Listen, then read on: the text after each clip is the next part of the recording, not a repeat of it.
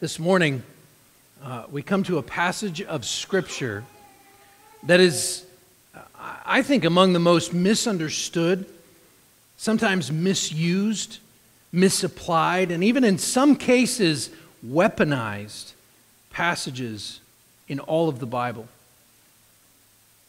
Today, people who hate God and love their sin memorize a few of these verses, a few of these laws from these next few chapters that we're going to be looking at in order to attempt to heap shame on the heads of Bible-believing Christians. On the other hand, sometimes Christians just don't understand the point of these laws that we're going to look at. And so we try to come up with some reasons for them that are not in line with the Lord's reasons that He had for giving these laws. Right at the outset, I want to warn you that instead of working through this verse by verse, today we're going to be looking at the themes of several chapters. Chapters really 11 through 15. This is something we've pretty much been doing this through the book of Leviticus as we've worked through this book. So we're in Leviticus chapter 11. But today especially, we're going to be taking in sort of the big picture of these several chapters, and then we're going to look kind of briefly at chapters 11 and 12. So two chapters in particular that we struggle to understand today, and we struggle to apply to our own lives. So I'm going to start by reading Leviticus chapter 11, but be careful not to let your eyes glaze over as I read this. It's long, and you're going to get at least the big picture point of it pretty soon when I start reading. So Leviticus chapter 11. The Lord spoke to Moses and to Aaron, saying to them, "Speak to the people of Israel, saying, These are the living things that you may eat among all the animals that are on the earth. Whatever parts the hoof and is cloven-footed and chews the cud, among the animals you may eat. Nevertheless, among those that chew the cud or part the hoof, you shall not eat these. The camel, because it chews the cud but does not part the hoof, is unclean to you.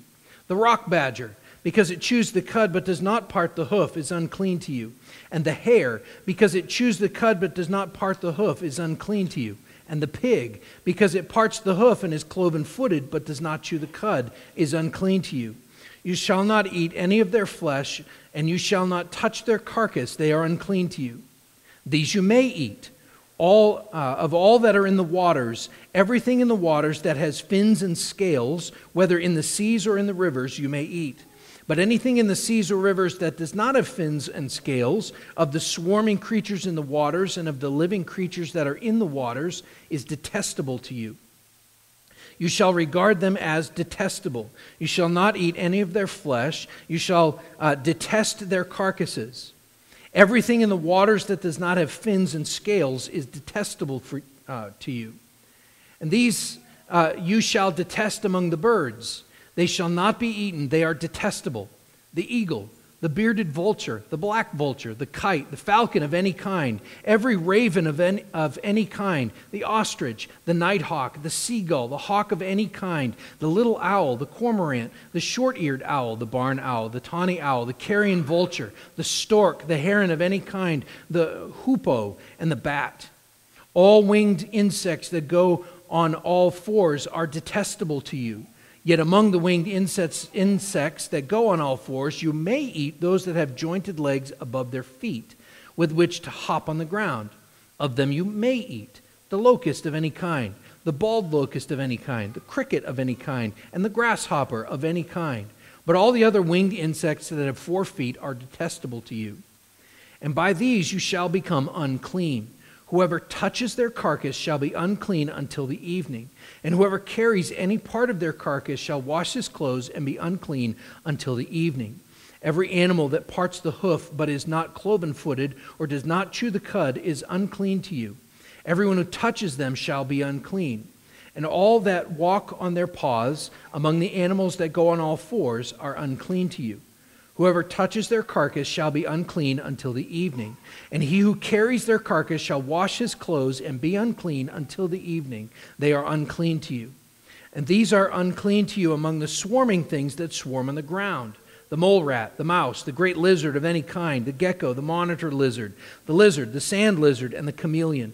These are unclean to you among all that swarm. Whoever touches them when they are dead shall be unclean until the evening. And anything on which any of them falls when they are dead shall be unclean, whether it is an article of wood or a garment or a skin or a sack, any article that is used for any purpose. It must be put into water, and it shall be unclean until the evening. Then it shall be clean. And if any of them falls into any earthenware vessel, all that is in it shall be unclean, and you shall break it. Any food in it should be that could be eaten, on which the water comes, shall be unclean, and all drink that could be drunk from every vessel shall be unclean. And everything on which any part of their carcass falls shall be unclean, whether oven or stove, it shall be broken in pieces. They are unclean and shall remain unclean for you. Nevertheless, a spring or a cistern holding water shall be clean, but whoever touches a carcass in them shall be unclean. And if any part of their carcass falls upon any seed ground that is to be sown, it is clean. But if water is put on the seed and any part of the carcass falls in it, it is unclean to you. And if any animal which you may eat dies, whoever touches its carcass shall be unclean until the evening. And whoever eats of its carcass shall wash his clothes and be unclean until the evening. And whoever carries the carcass shall wash his clothes and be unclean until the evening. Every swarming thing that swarms on the ground is detestable. It shall not be eaten. Whatever goes on its belly and whatever goes on all fours, whatever has many feet, any swarming thing that swarms on the ground, you shall not eat, for they are detestable. You shall not make yourselves detestable with any swarming thing that swarms, and you shall not defile yourselves with them and become unclean through them. For I am the Lord your God. Consecrate yourselves therefore and be holy, for I am holy. You shall not defile yourselves with any swarming thing that crawls on the ground. For I am the Lord who brought you up out of the land of Egypt to be your God. You shall therefore be holy, for I am holy. This is the law about beasts and bird and every living creature that moves through the waters and every creature that swarms on the ground, to make a distinction between the clean and the unclean, between the living creature that may be eaten and the living creature that may not be eaten. Let's pray. Lord, I pray that you would give us ears to hear today. Help us to understand. We believe that this is your word, and it is therefore God-breathed. It is profitable for teaching, for reproof, for correction, and for training in righteousness. And so, Lord, we pray that you would help us to understand, that you may be glorified and we may be conformed to the image of Christ. We pray in Jesus' name. Amen. So sometimes this entire book, the whole book of Leviticus, is referred to as the holiness code for the people of Israel. And these next few chapters, really, beginning here in chapter 11 and all the way through chapter 15, they're among the specific passages in Leviticus that speak directly to the areas of life that set the Israelites apart from all of the other nations around them in the ancient world. Keep in mind, as we work through this, the big picture of the outline of the book as we have seen it so far. So, just by way of reminder, from the very beginning of the book, all the way, really from chapter 1, verse 1, all the way through the middle of chapter 6, the Lord gives people his laws concerning the specific sacrificial offerings that they were to bring to him. Then from the middle of chapter 6 through chapter 7, he gives those same laws, but he addresses the roles of the priests in handling those same offerings. Chapter 8 is the ordination of the high priest for Aaron and his sons, that is, his descendants after him. And then chapter 9, we read the account of their first official acts as high priests, as the Lord accepts their offering in the presence of all the people. In fact, the final verses of chapter 9 say this: "And Moses and Aaron went into the tent of meeting, and when they came out, they blessed the people, and the glory of the Lord appeared to all the people. And fire came out from before the Lord and consumed the burnt offering and the pieces of fat on the altar. And when all the people saw it, they shouted and fell on their faces." But then we come to chapter 10. Chapter 10 is that chapter in which the priests sin, and God immediately pours out his wrath on them. Nadab and Abihu, the sons of Aaron, each took his censer and put fire in it and laid incense on it and offered unauthorized or strange fire before the Lord, which he had not commanded them. And fire came out from before the Lord and consumed them, and they died before the Lord. So, we have seen the instructions for the offerings and the sacrifices.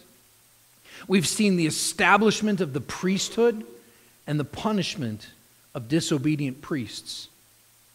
We've also seen throughout the book, we get a glimpse of this at the end of Exodus, that the Lord is now dwelling. He is tabernacling with his people. People who are nevertheless stained by sin. How is that possible? How is it possible that a holy God is now dwelling with people who are sinners? The prophet Habakkuk will say of God's character, he says, "Are you not from everlasting, O Lord my God, my Holy One? You who are of purer eyes than to see evil and cannot look at wrong." See, because man is defiled by sin from conception, he cannot dwell with the holy God. Because we are defiled by sin, we cannot dwell in the presence of the holy God. Because of our sin, we ought to face the same fate as Nadab and Abihu. The fire of God should consume us immediately. But the Lord is gracious and merciful and abounding in steadfast love. And he calls us to be ye holy. And this holiness that his people are called to, it's not a vague holiness, right? It's not oh, behave yourselves, be nice, be good. It's specific. It's a specific holiness. And this whole section, chapters 11 through 15, is introduced, it really is introduced by some of the words, the instructions for the priests that we looked at last week. If you look up in chapter 10, verses 10 and 11, just listen to this. The Lord is speaking specifically to Aaron, and he says, "You are to distinguish between the holy and the common, between the unclean and the clean, and you are to teach the people of Israel all the statutes that the Lord has spoken to them by Moses." This is what chapters 11 through 15 are doing. They are laying down the principles for distinguishing between the clean and the unclean, between the holy and the common. In fact, after this section, the Lord gives instructions in chapter 16 concerning the Day of Atonement. And listen to his reason for that. In Leviticus 16, verse 16, speaking of the work of the priests in the Day of Atonement, it says this: "Thus the priest shall make atonement for the holy place, because of the uncleannesses of the people of Israel, and because of their transgressions, all their sins. And so he shall do for the tent of meeting, which dwells with them in the midst of their uncleannesses." Uncleannesses.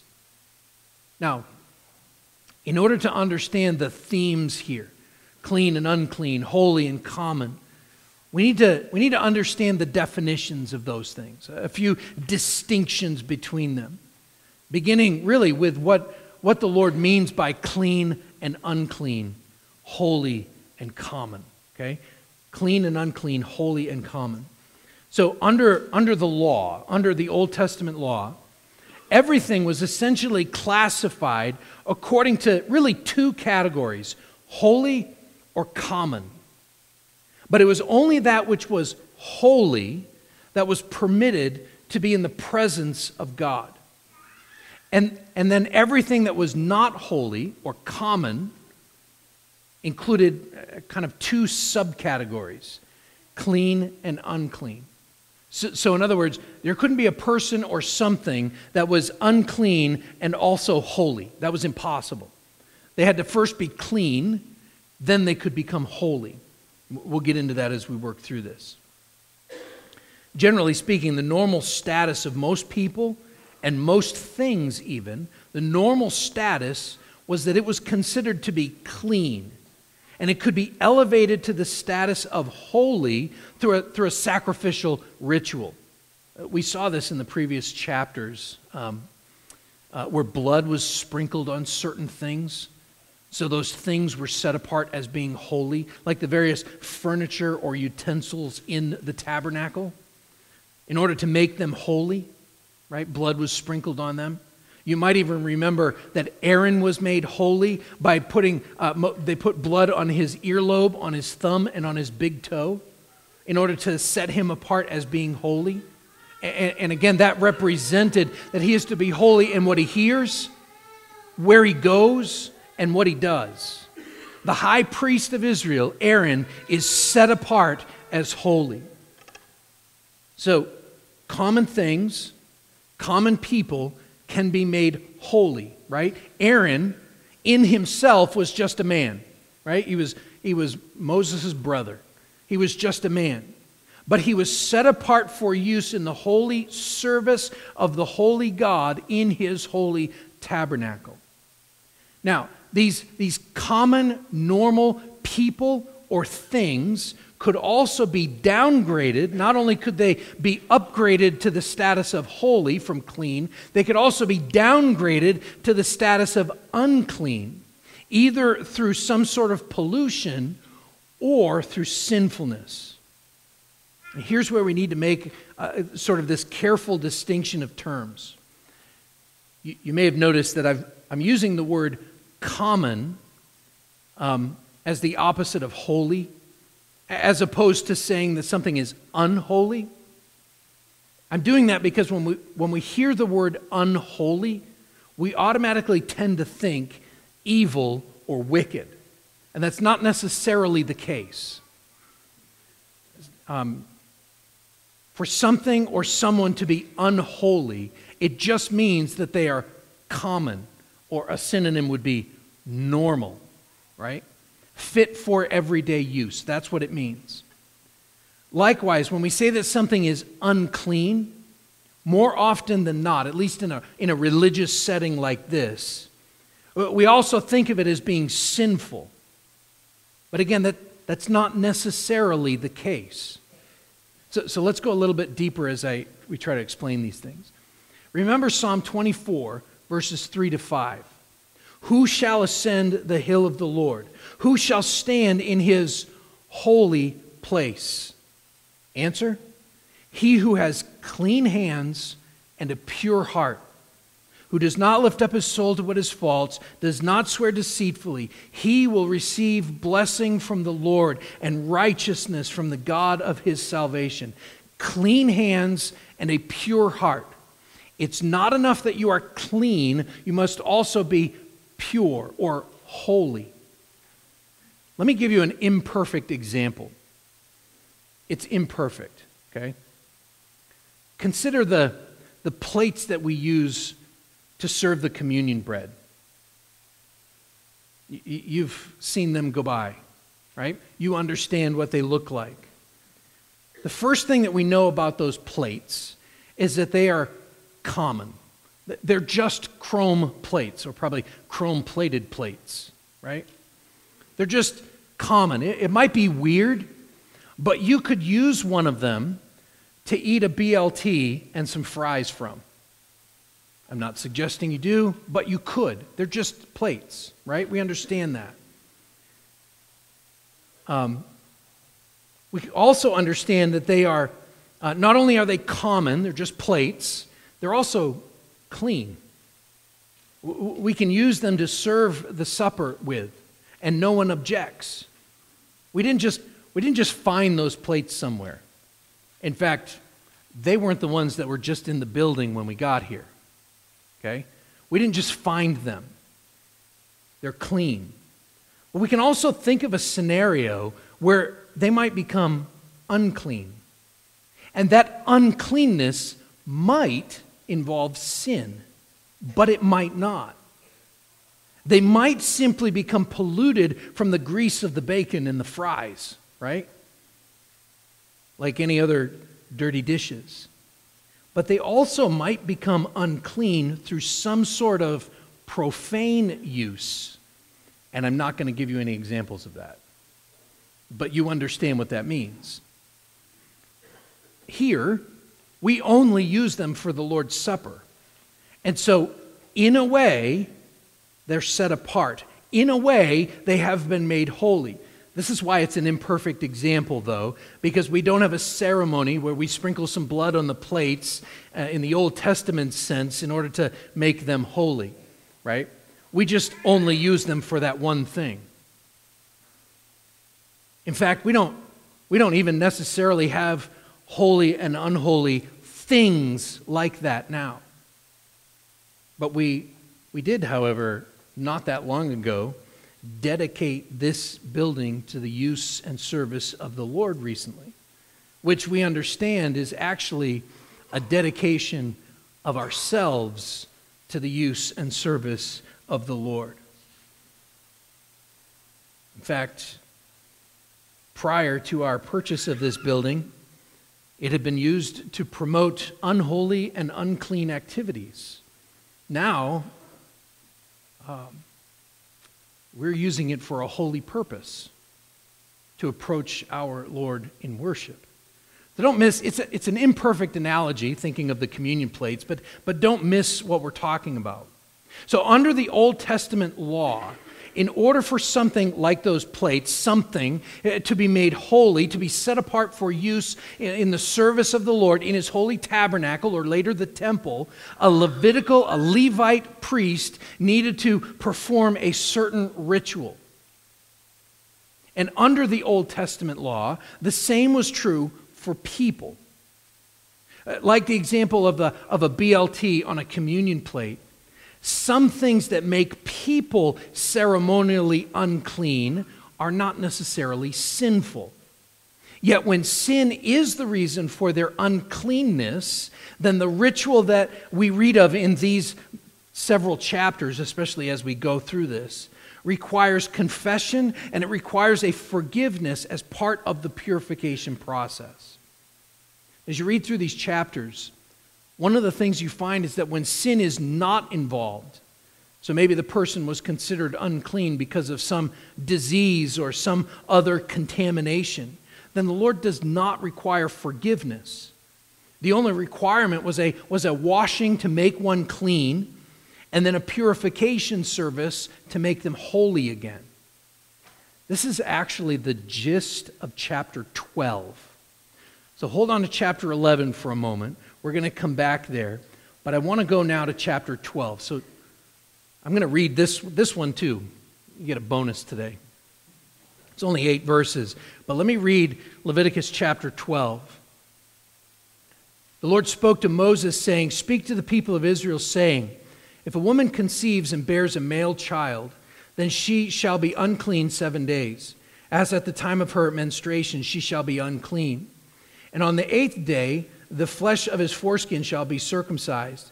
Then she shall continue for 33 days in the blood of her purifying. She shall not touch anything holy, nor come into the sanctuary until the days of her purifying are completed. But if she bears a female child, then she shall be unclean 2 weeks, as in her menstruation. And she shall continue in the blood of her purifying for 66 days. And when the days of her purifying are completed, whether for a son or for a daughter, she shall bring to the priest at the entrance of the tent of meeting a lamb a year old for a burnt offering, and a pigeon or a turtle dove for a sin offering. And he shall offer it before the Lord and make atonement for her. And she shall be clean from the flow of her blood. This is the law for her who bears a child, either male or female. If she cannot afford a lamb, then she shall take 2 turtle doves and 2 pigeons, one for a burnt offering and the other for a sin offering, and the priest shall make atonement for her, and she shall be clean. Now, I want to make 2 observations that I believe help explain this chapter, these laws. Before I make those observations, I want you to listen to the curse of Genesis chapter 3. When man and Adam and Eve first sinned in the garden, God speaks. And in verse 14, this is just part of the curse, the Lord God said to the serpent, Genesis 3, because you have done this, cursed are you above all livestock and above all the beasts of the field. On your belly you shall go, and dust you shall eat all the days of your life. I will put enmity between you and the woman, between your offspring and her offspring. He shall crush your head, and you shall bruise his heel. To the woman he said, I will surely multiply your pain in childbearing. In pain you shall bring forth children. Your desire shall be for your husband, but he shall rule over you. Now think of that. And this is my first observation from Leviticus chapter 12. The reason there is a difference in the timing of the ritual between the boys and the girls is because all of Israel was to be eagerly awaiting the offspring, the son who would crush the head of the serpent. This little timing difference, 1 week versus 2 weeks, 33 days versus 66 days, that has nothing to do with the patriarchy, that has nothing to do with the degradation of women and girls. Mankind's sin does that enough. This is to remind every single family of Israel, with every single birth, that God has promised to send the Messiah, his son, who will once and for all defeat the enemy. And then observation number 2. The pain of childbirth is there to remind every mother and every dad who's in the room holding her hand. It is to remind every parent that we have sinned and fallen short of the glory of God. And so this purification process was God's gracious legal requirement for the people of Israel. The sin offering that it mentions here was a purification offering designed to remind them that yes, they're still under the curse, but God covers their sins. And one day, O Israel, he will send his son to permanently take away their sins. That's the point of that. It's not about a division. It's not about holding back women at the expense or promoting boys at the expense of girls. It's not about that. It's to remind them that there is a son who will come and crush the head of the serpent. Now zoom back out, because this all goes deeper here. Because typically whatever is unclean is also contagious. It would make the other things and other people likewise unclean. And then additionally, some things like certain foods and things like mold and mildew that we'll look at in chapters 13, 14, and 15, some things are permanently unclean. And so nothing can be done except to avoid them. However, most things were only temporarily made unclean. This happened either through contact with someone or something dead, or through childbirth, like I said, maybe through some sort of disease or sickness, or through sinful activity. And we will get into this in a couple of chapters, like wrongful intercourse. These things were considered unclean because they were not normal and something could be done about them.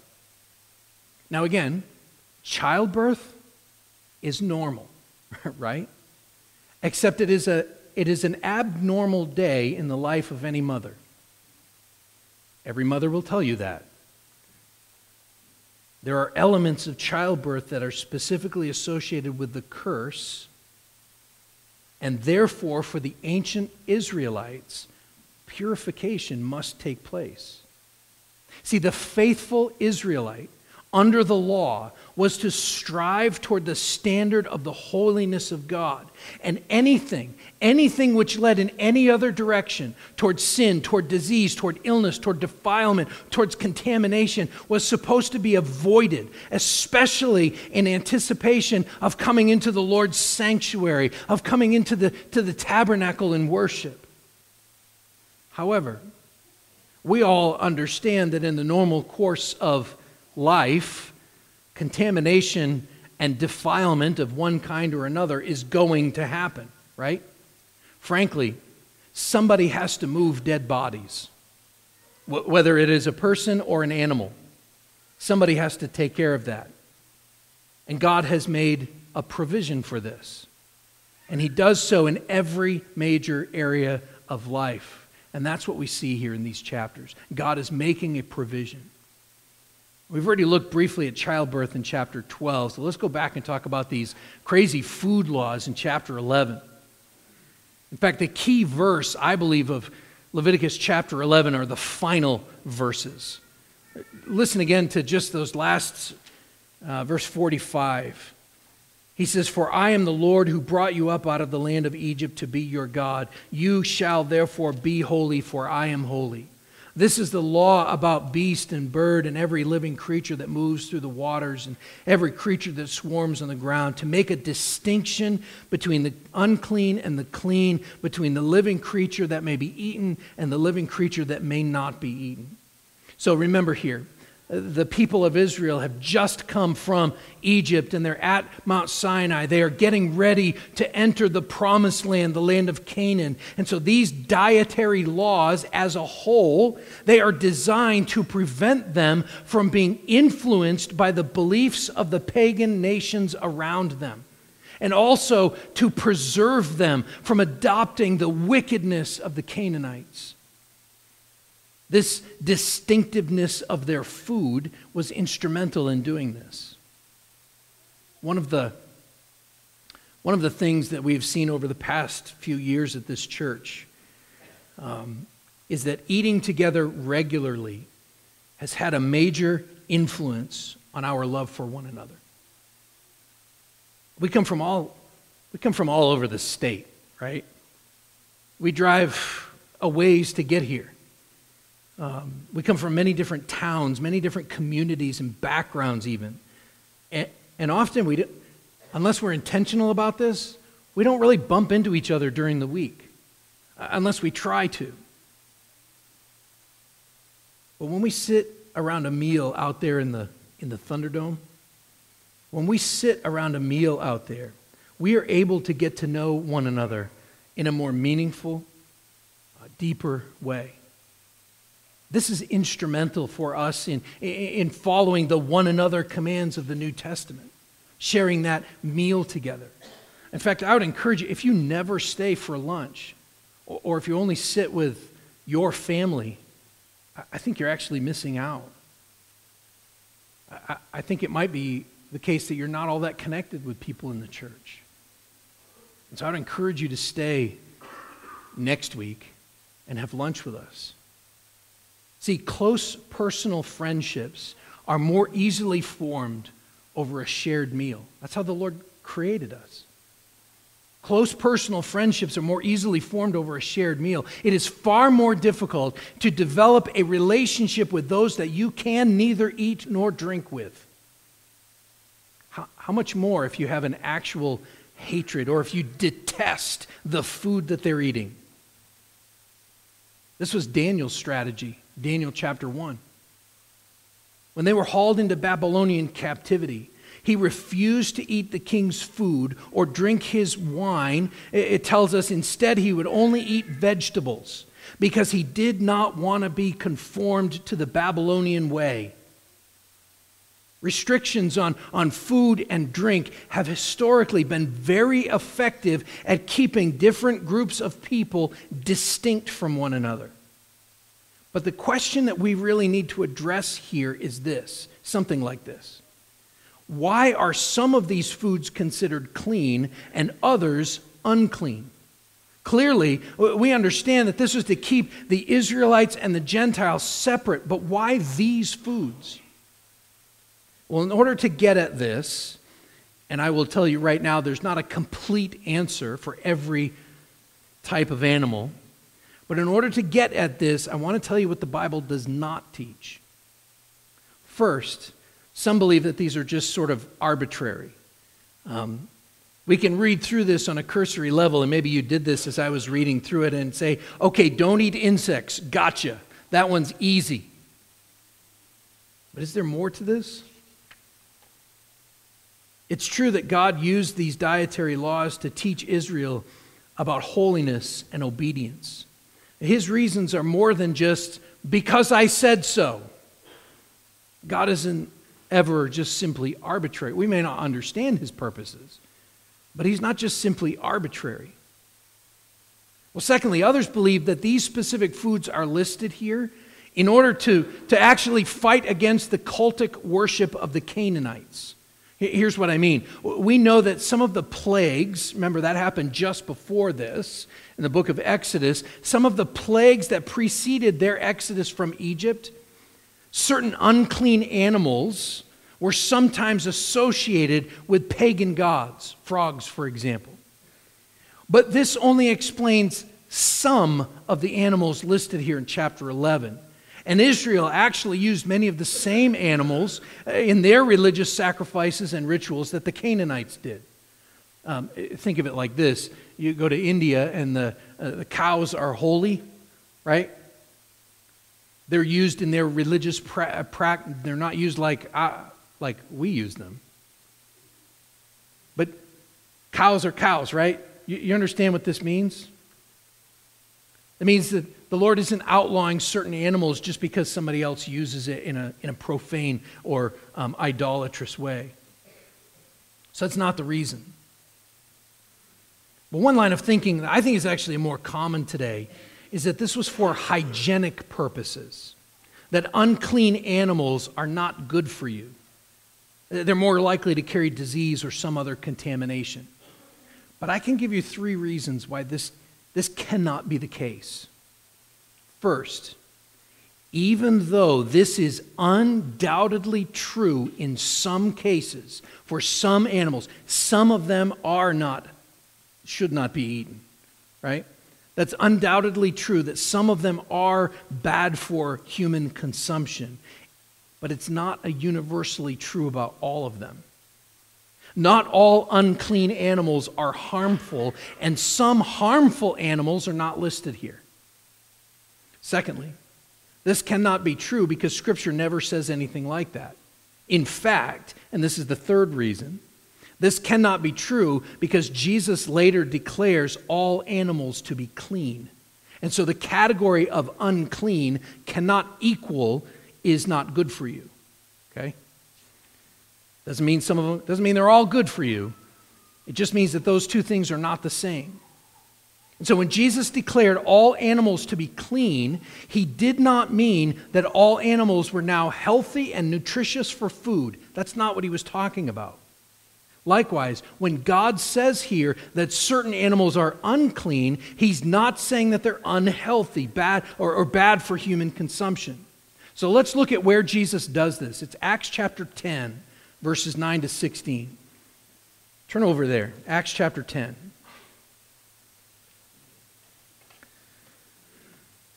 Acts chapter 10, verse 9. The next day, as they were on their journey and approaching the city, Peter went up to the housetop about the 6th hour to pray. And he became hungry and wanted something to eat. But while they were preparing it, he fell into a trance and saw the heavens opened and something like a great sheet descending, being let down by its 4 corners upon the earth. In it were all kinds of animals and reptiles and birds of the air. And there came a voice to him, "Rise, Peter, kill and eat." But Peter said, "By no means, Lord, for I have never eaten anything that is common or unclean." And the voice came to him a second time, "What God has made clean, do not call common." This happened 3 times, and the thing was taken up at once into heaven. Now, we need to be clear, and we're going to come back to this next section in just a minute. I'm going to show you this. But those verses are really about the promise of the new covenant being opened even to the Gentiles. That brings us back to what's really going on in Leviticus 11. This is symbolic. All of this is symbolic. Now, we could take this too far, but I'll give you a couple of examples of what they possibly symbolize. This is the belief that each clean or unclean animal or group category represented or symbolized some concept of a spiritual thing that the Israelites needed constant reminders of. Now, on one hand, I want to be careful to say they really were not to eat of these animals. They were to take this law literally, and they did. But it also was representative of something else. We could really get into the weeds of what each animal represents, and we're not going to do that. Let me just give you a couple of examples of what some people have said. Again, we have to be careful with this because there's a bit of conjecture or guessing involved, but I think there's some good application or at least some thoughts on this. Here's the first example. Those first 8 verses of Leviticus 11, they talk about animals that chew their cud. Some have suggested that this was to remind the people of Israel to be constantly meditating on God's law. That if they are raising livestock that is constantly chewing, they would have the image in their mind of chewing on God's word. Maybe that's what it represents. Another example, others have suggested that the unclean animals that were carnivores, or the unclean birds that ate carrion, right, roadkill, their dirty habits were symbolic of the filth of our iniquity. Again, maybe. But what we can know is what the New Testament said about this. So, Acts chapter 10, I hope you're still there. I'm just going to read a few select sections of verses, paragraphs or whatever, and see if you can catch the theme. I don't want to read the whole thing, but I'm going to read starting in verse 17. Peter was inwardly perplexed as to what the vision he had seen might mean. Behold, the men who were sent by Cornelius, having made inquiry for Simon's house, stood at the gate and called to ask whether Simon, who was called Peter, was lodging there. And while Peter was pondering the vision, the Spirit said to him, Behold, 3 men are looking for you. Rise and go down and accompany them without hesitation, for I have sent them. And Peter went down to the men and said, I'm the one you're looking for. What is the reason for your coming?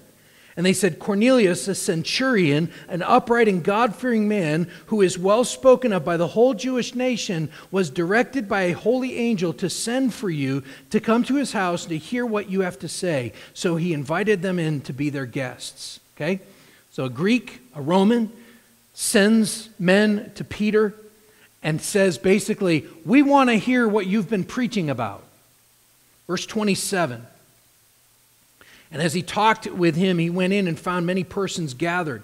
And he said to them, You yourselves know how unlawful it is for a Jew to associate with or to visit anyone of another nation.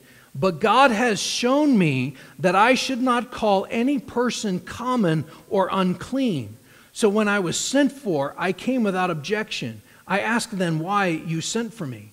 And it was to hear the preaching. Jump down to verse 33. So I sent for you at once, and you have been kind enough to come. Now, therefore, we are all here in the presence of God to hear what you have been commanded by the Lord. So Peter opened his mouth and said, Truly, I understand that God shows no partiality. But in every nation, anyone who fears him and does what is right is acceptable to him. And for the word that he sent to Israel, preaching good news of peace through Jesus Christ, he is Lord of all. You yourselves know what happened throughout all Judea, beginning from Galilee after the baptism that John proclaimed, how God anointed Jesus of Nazareth with the Holy Spirit and with power. He went about doing good and healing all who were oppressed by the devil, for God was with him. Jump down to verse 44. While Peter was still saying these things, the Holy Spirit fell on all who heard the word. And the believers from among the circumcised, that is the Jews, who had come with Peter were amazed because the gift of the Holy Spirit was poured out even on the Gentiles. They were hearing them speaking in tongues and extolling God. And Peter declared, "Can anyone withhold water for baptizing these people who have received the Holy Spirit just as we have?" And he commanded them to be baptized in the name of Jesus Christ.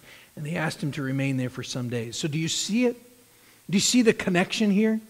Peter clearly understood that the lifting of the dietary restrictions from Leviticus 11, that meant that salvation was moving to the Gentiles as well as the Jews. The exclusivity of God's chosen people was shifting here in Acts chapter 10. So clearly, these dietary restrictions were symbolic of the nature of Israel being a set-apart people.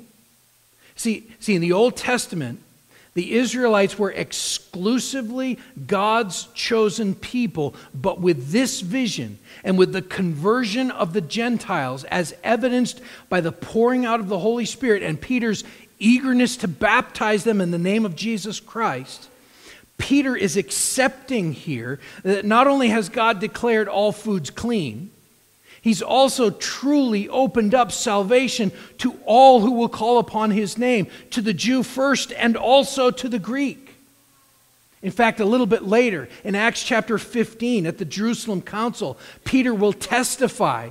He says, "And after there had been much debate, Peter stood up, said to them, 'Brothers, you know that in the early days God made a choice among you, that by my mouth the Gentiles should hear the word of the gospel and believe.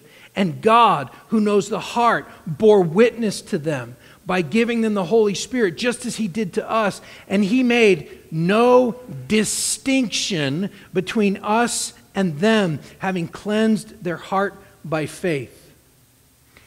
Back in Leviticus chapter 11, there was a clear distinction. There was to be a clear distinction between Jew and Gentile. But in Christ, there is no distinction.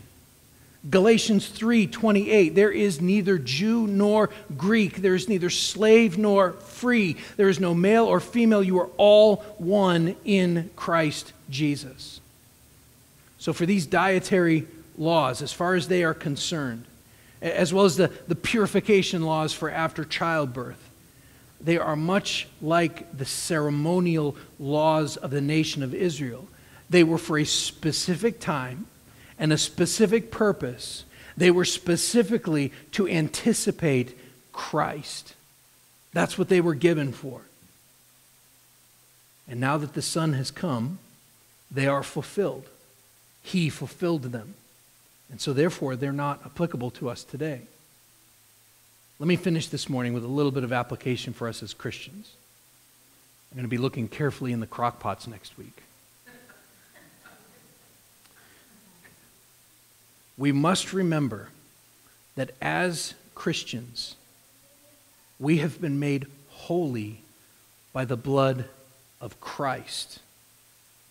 As Christians, we have been made holy by the blood of Christ. And so we have been made into a holy nation. This is an important point for Peter when he finally got this in that dream.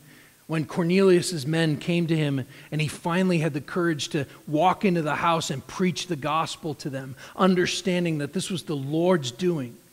This was important for Peter, and so he begins his first letter by saying this: "Peter, an apostle of Jesus Christ, to those who are elect exiles of the dispersion in Pontus, Galatia, Cappadocia, Asia, Bithynia, according to the foreknowledge of God the Father, in the sanctification of the Spirit, for obedience to Jesus Christ and for sprinkling with His blood.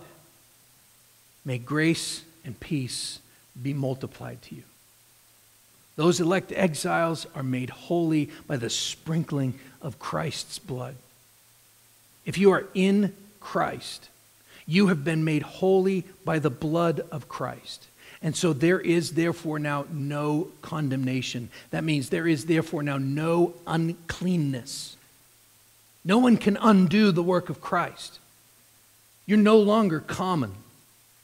You're no longer normal.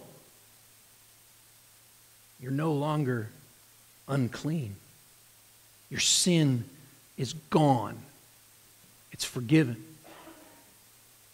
And then a little bit later, in chapter 2, Peter writes this. He says, you're a chosen race, a royal priesthood, a holy nation, a people for his own possession, that you may proclaim the excellencies of him who called you out of darkness into his marvelous light. Once you were not a people, but now you are God's people. Once you had not received mercy, but now you have received mercy. And so as Christians, we are a holy nation. And so we are to live as a holy nation, as a holy people of God. And so your profession of faith, your confession that Jesus is the Christ, the Son of the living God, that must be confirmed by the reality of your holy living. Again, Peter says that in the same letter. He says, but as he who called you is holy, you also be holy in all your conduct, since it is written, you shall be holy, for I am holy. Paul says in Colossians chapter 1, verses 21 to 23, he says, and you, who once were alienated and hostile in mind, doing evil deeds, you were unclean. He has now reconciled in his body of flesh by his death in order to present you holy and blameless and above reproach before him, if indeed you continue in the faith, stable and steadfast, not shifting from the hope of the gospel that you heard, which has been proclaimed in all creation under heaven, and of which I, Paul, became a minister. In fact, we need to understand this. To be free from the regulation of the law is not a license to be free from obeying the law, what the law has revealed. The New Testament makes this clear. In other words, sinful activities that made a person unclean in the Old Testament, those that are sinful, we'll get into this in the next couple of weeks, those that are sinful are still sinful in the New. And they still require repentance and confession and forgiveness. And we are to live as a holy people, set apart and not conformed to the patterns of this world, but transformed into Christ-likeness. What was an abomination to God in the Old Testament is still an abomination to him today. Sins are still sins and require repentance and forgiveness before we are able to truly participate in the worship and service of the Lord. We live in the midst of uncleannesses. We live in the midst of defilement, but we worship and serve a Savior who has defeated sin and death and promises ultimate healing and ultimate cleansing from all unrighteousness. And one day we will stand before him dressed in white robes, robes of true purity and righteousness, robes that have come from Christ. And so until then, we're called to eat this bread and drink this cup and so proclaim his death until he comes. Pray with me.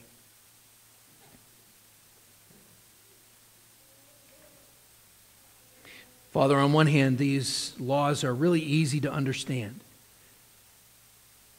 Things that shall not be eaten, other things that are okay to eat. But on the other hand, Lord, this is about holiness. And so we are thankful, as most, if not all of us in here, we're outside of your covenant promises. We were not Jewish. We were not of the people of Israel.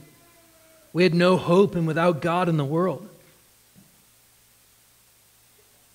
But as we read in Acts chapter 10, but God,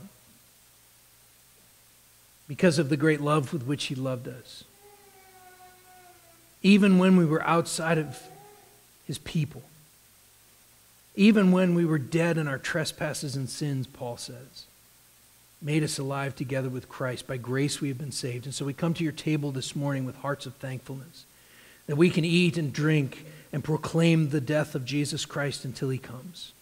We pray this in Jesus' name. Amen.